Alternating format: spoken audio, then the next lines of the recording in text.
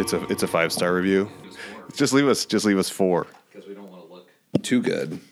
We want to look as pitiful as possible. Then we get the sympathy votes. Right. What does that ranking even mean?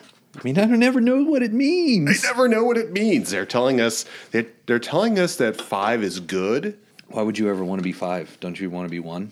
You want to be number 1, because if you're not first, you're last. 5, you're 4th loser. The brand new season, it's upon us. It's here. I feel it. It's coming. It's coming in the air. It's tonight. No, I'm not going to go into song. No, don't sing. Okay, I'm sorry. Didn't mean to do that. Well, actually, I really did want to sing. Hello, my fellow Bizbodinites. That doesn't sound good. Bizbodinites? No. Bizbodians? Businessins? Businessins. Biz people-ins? Hey guys, welcome to BizBody. This is the podcast for health and wellness practitioners about running a sustainable and successful business that helps people. I'm your host, Keith Shimon. With me, right next to me, is Brandon Miller.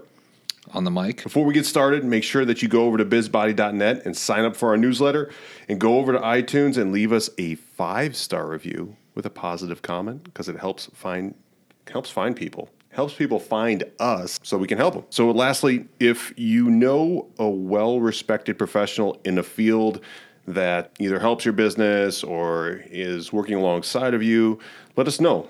Leave us a comment on the Facebook page or on Twitter. There's an email that's connected to the newsletter. It's also a great way for us to connect. We'll be diving into this session today, basically just updating you guys on where we are with our practice. The main topic is basically us transitioning from technician more to business owner.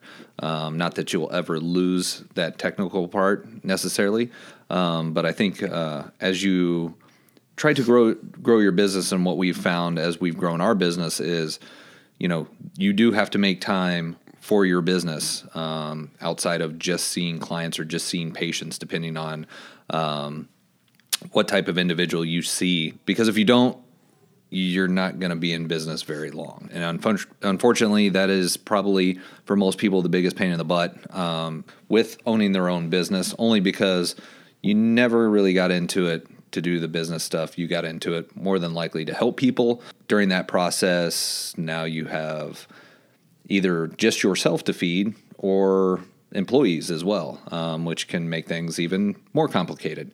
So I think that we wanted to take a little time and just kind of update you on where we're at and some of the things that we've been working on. Obviously, the first season we thought went really well as far as the people that we were able to interview.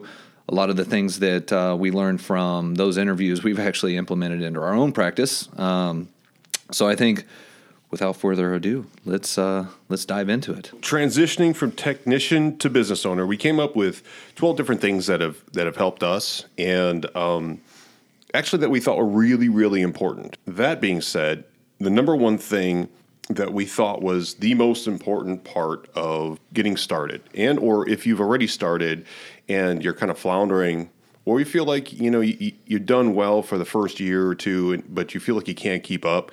You hear it time and time again, but until you go through this process, it's something that it's eye-opening. Yeah, you just don't get it until you do it. So, and that's basically, what is your vision, and what do you want to create based upon what you need in your life? You have to know what you need personally, what you're okay with, and how you want to help.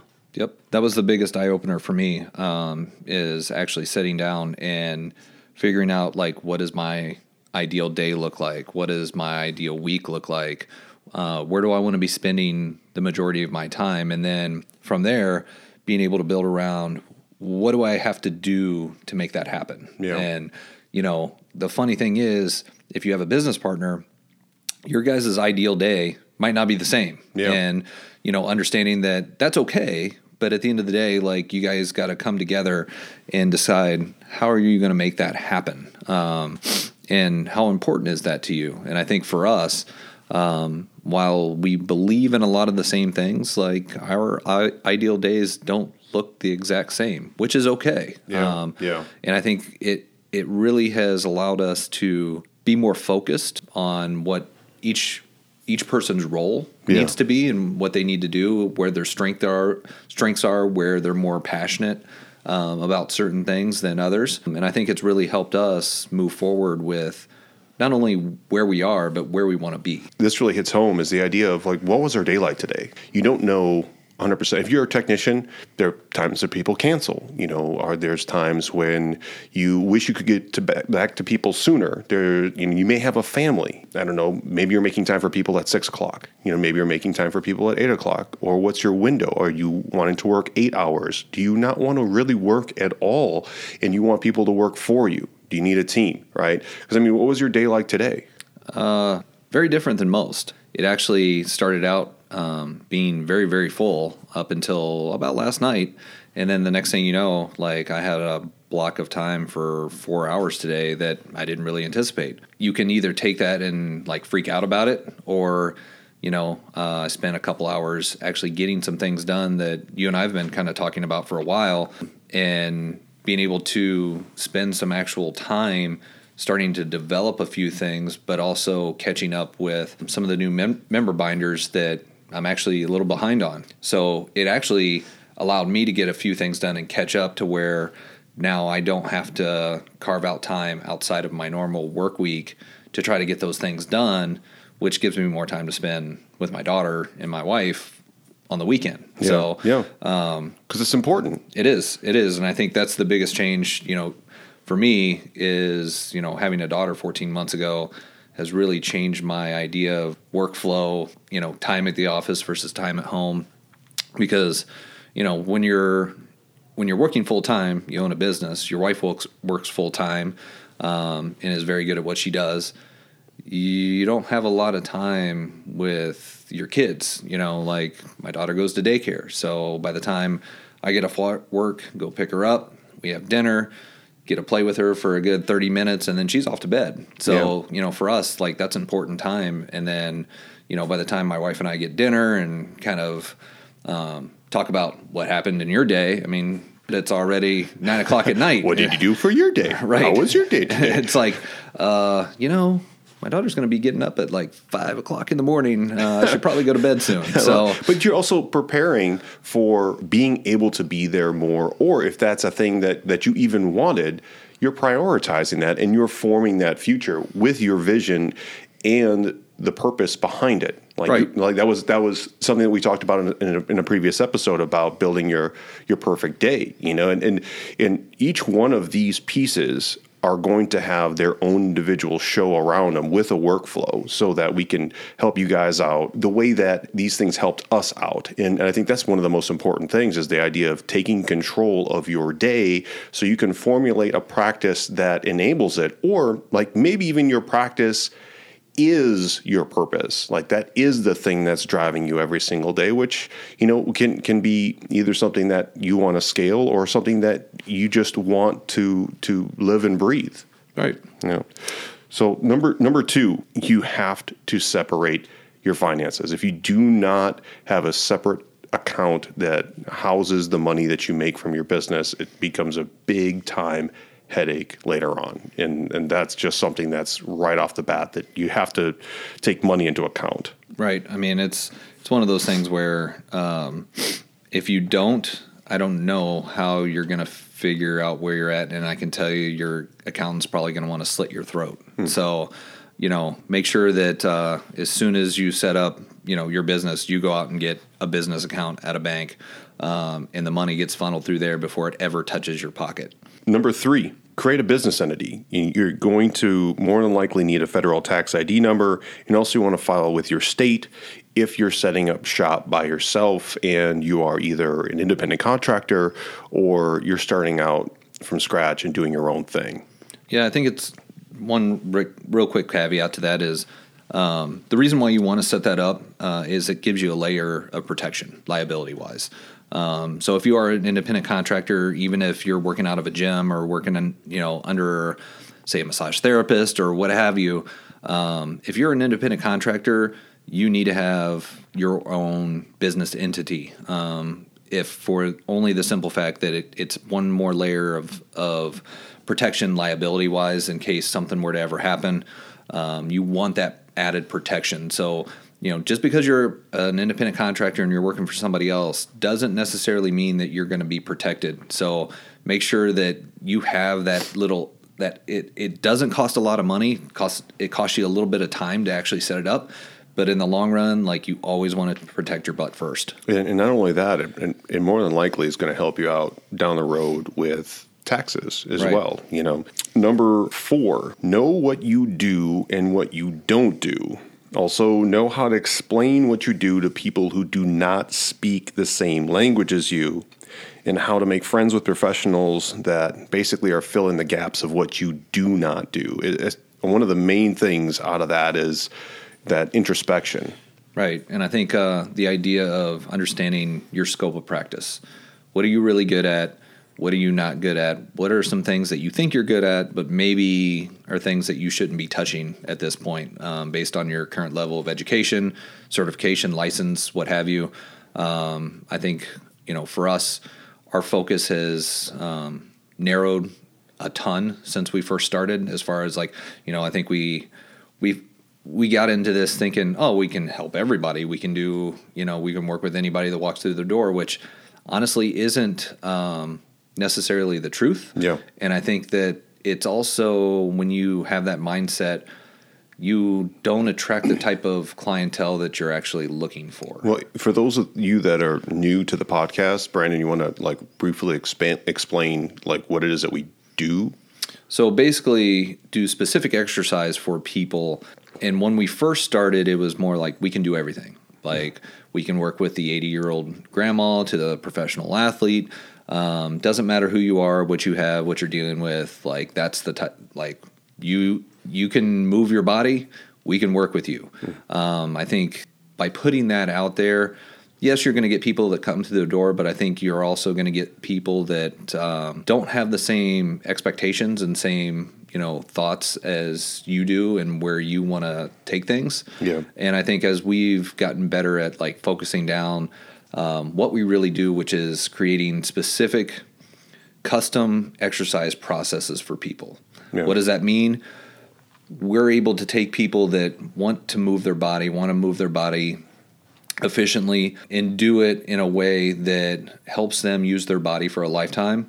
If that's something that you're looking for and you're looking to do this long term and you're not looking for the quick fix, we're probably the place for you. Well, outside of that, we're not willing to take you on. I'm not looking for the person that's looking for, I want to lose 10 pounds in 6 weeks, or I want to, do this in 5 weeks, or, I hurt my back. I want you to the pain side. I want you to fix my back in 4 sessions. Mm-hmm. And it's we're not looking for that type of clientele. And I think now that we've really focused in our message, we're starting to get the clients that we want, which are the clients that realize that exercise done properly and done over a long period of time can allow you to do the things that you want to do when you get older. And I want to be one of those people. I want to be able to use my body, and use it effectively until I die, completely. I mean, just the understanding that we're preparing bodies for the physical stress of life,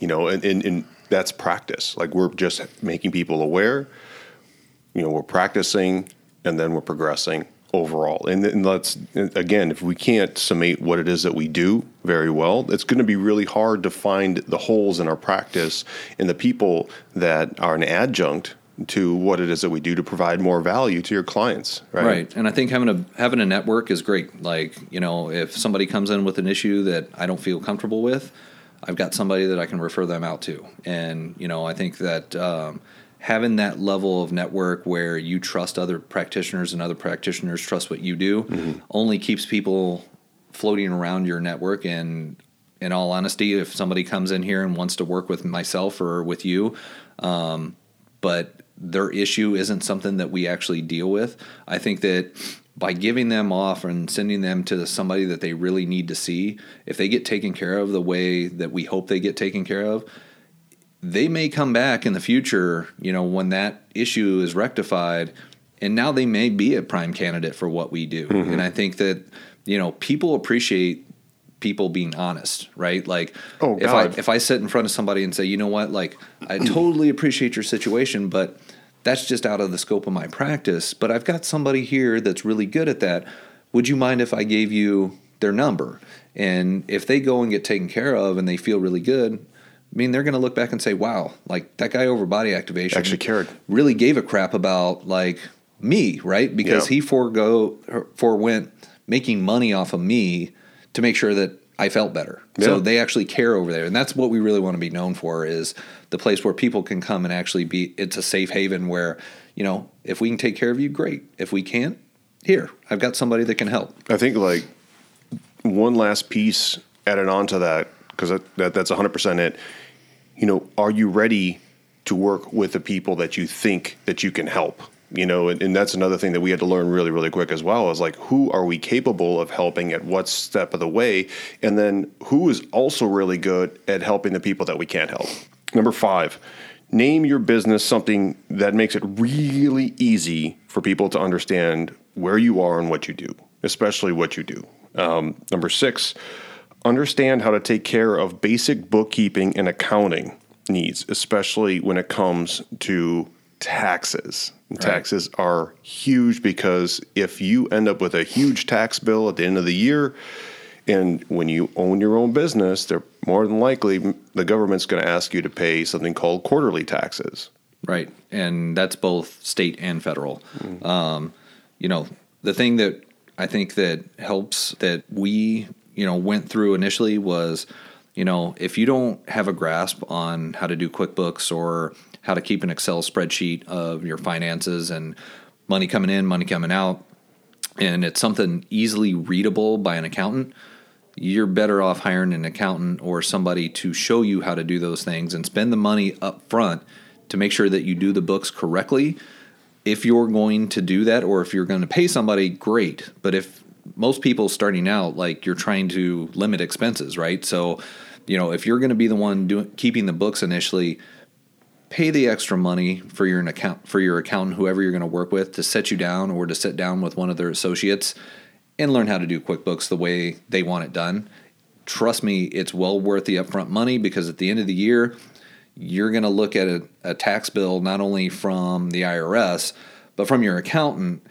And at the end of the year, if he's got to go back and redo 12 months worth of crap that you screwed up, your tax bill from your accountant is going to be just as outrageous as the IRS bill. And then you get stuck with a bill for the next quarter on top of what you already owe for the year before, which is a compounding effect and a huge, huge problem, which can actually tank your entire business. Right. So it kind of gives you that false sense of security where you think you have more money than you actually do. So, you know, the best advice I can give anybody starting a new business, like, if you're going to do the books yourself, suck it up. Pay the extra money, let your accountant take you through how he wants your QuickBooks set up and where to put things, because I can tell you from experience, it's going to save you a ton of time and a ton of headaches, and it's going to save you a huge bill from your accountant at the end of the year. Oh, heck yeah, heck yeah.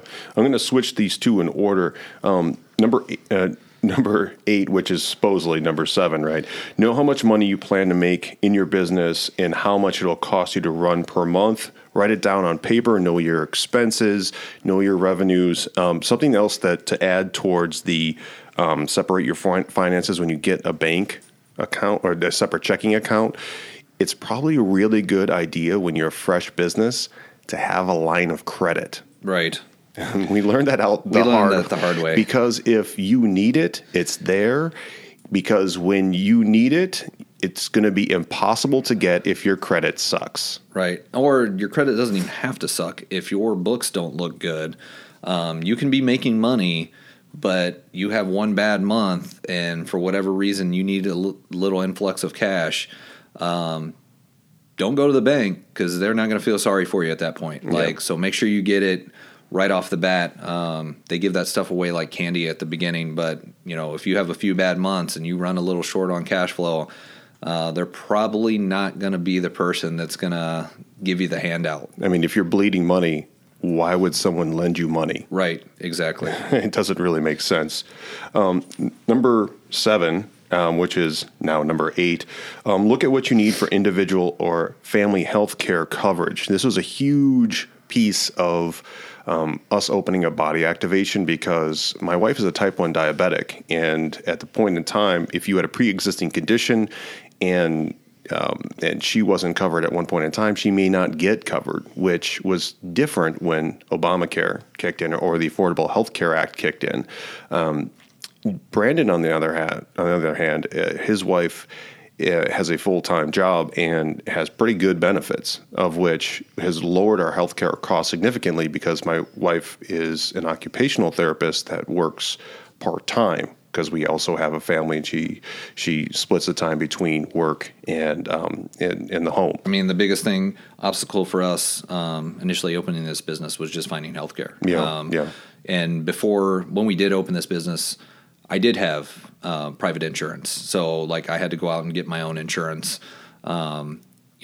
Fortunately now that I'm married and my wife does have a full-time job, like we're able to get health benefits at a fraction of the cost that it would cost me otherwise. Like if I had to go out on the open market right now and find health insurance, it would be an even bigger burden on our business than it currently is. Especially since he's a heroin user. Right. Smoker, that always morbidly sucks. obese, Right. I mean. Exactly. And it really works well because he, being in the health and fitness industry. So, number 9, will your business require a team to run or can you do it yourself?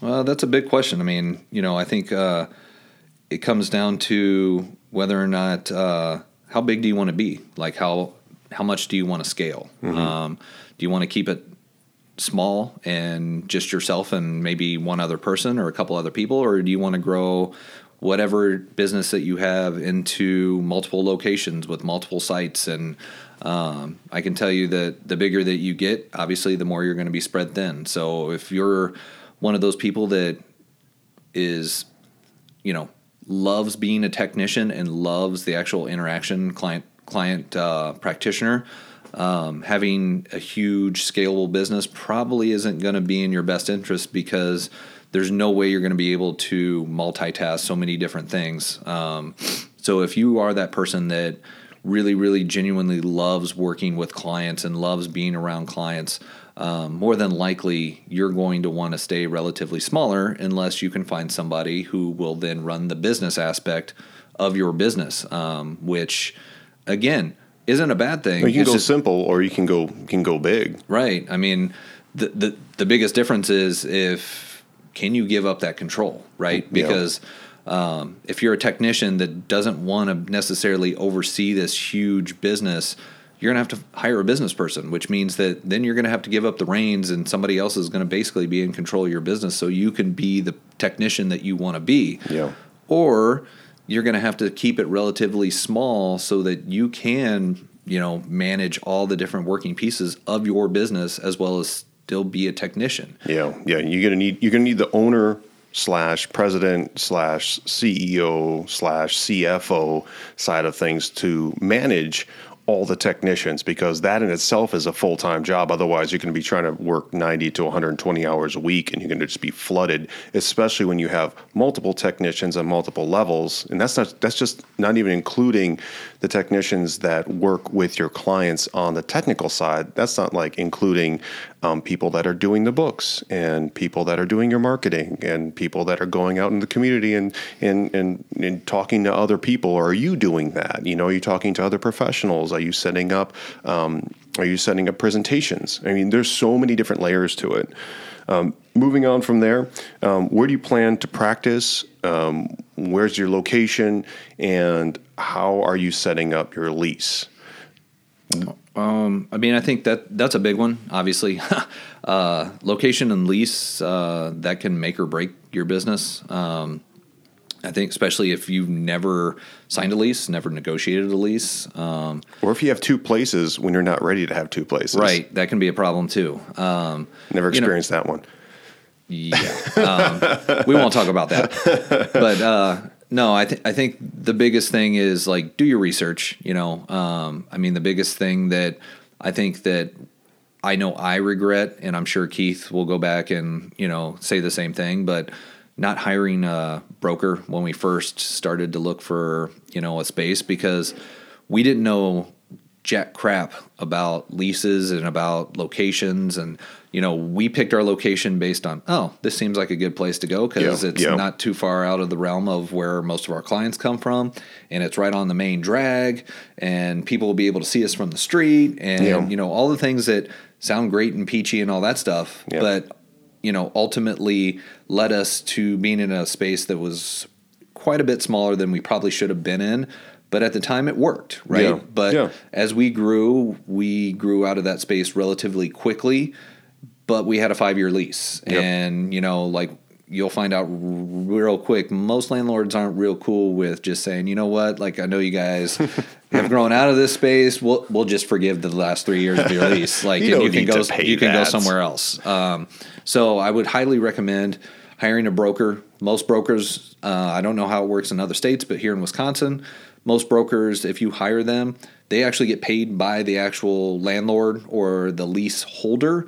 You don't pay anything out of pocket. So they're looking for buildings and space that you can afford, what you feel like is a good spot for you, and then they actually negotiate your lease rate with the tenant or with the actual landlord, and the landlord pays them based on the total cost of the lease, which is really nice because then you get a professional that can find you a good space, potentially steer you away from bad landlords or bad buildings where they've had problems in the past, and maybe the landlord hasn't kept up the place or is really hard to deal with, what have you. So honestly, best advice I can give you: find a broker. Yeah, I think 2 comments about that is, number one, know who the broker is working for, because sometimes the broker might actually be working with just a specific set of landlords too. So just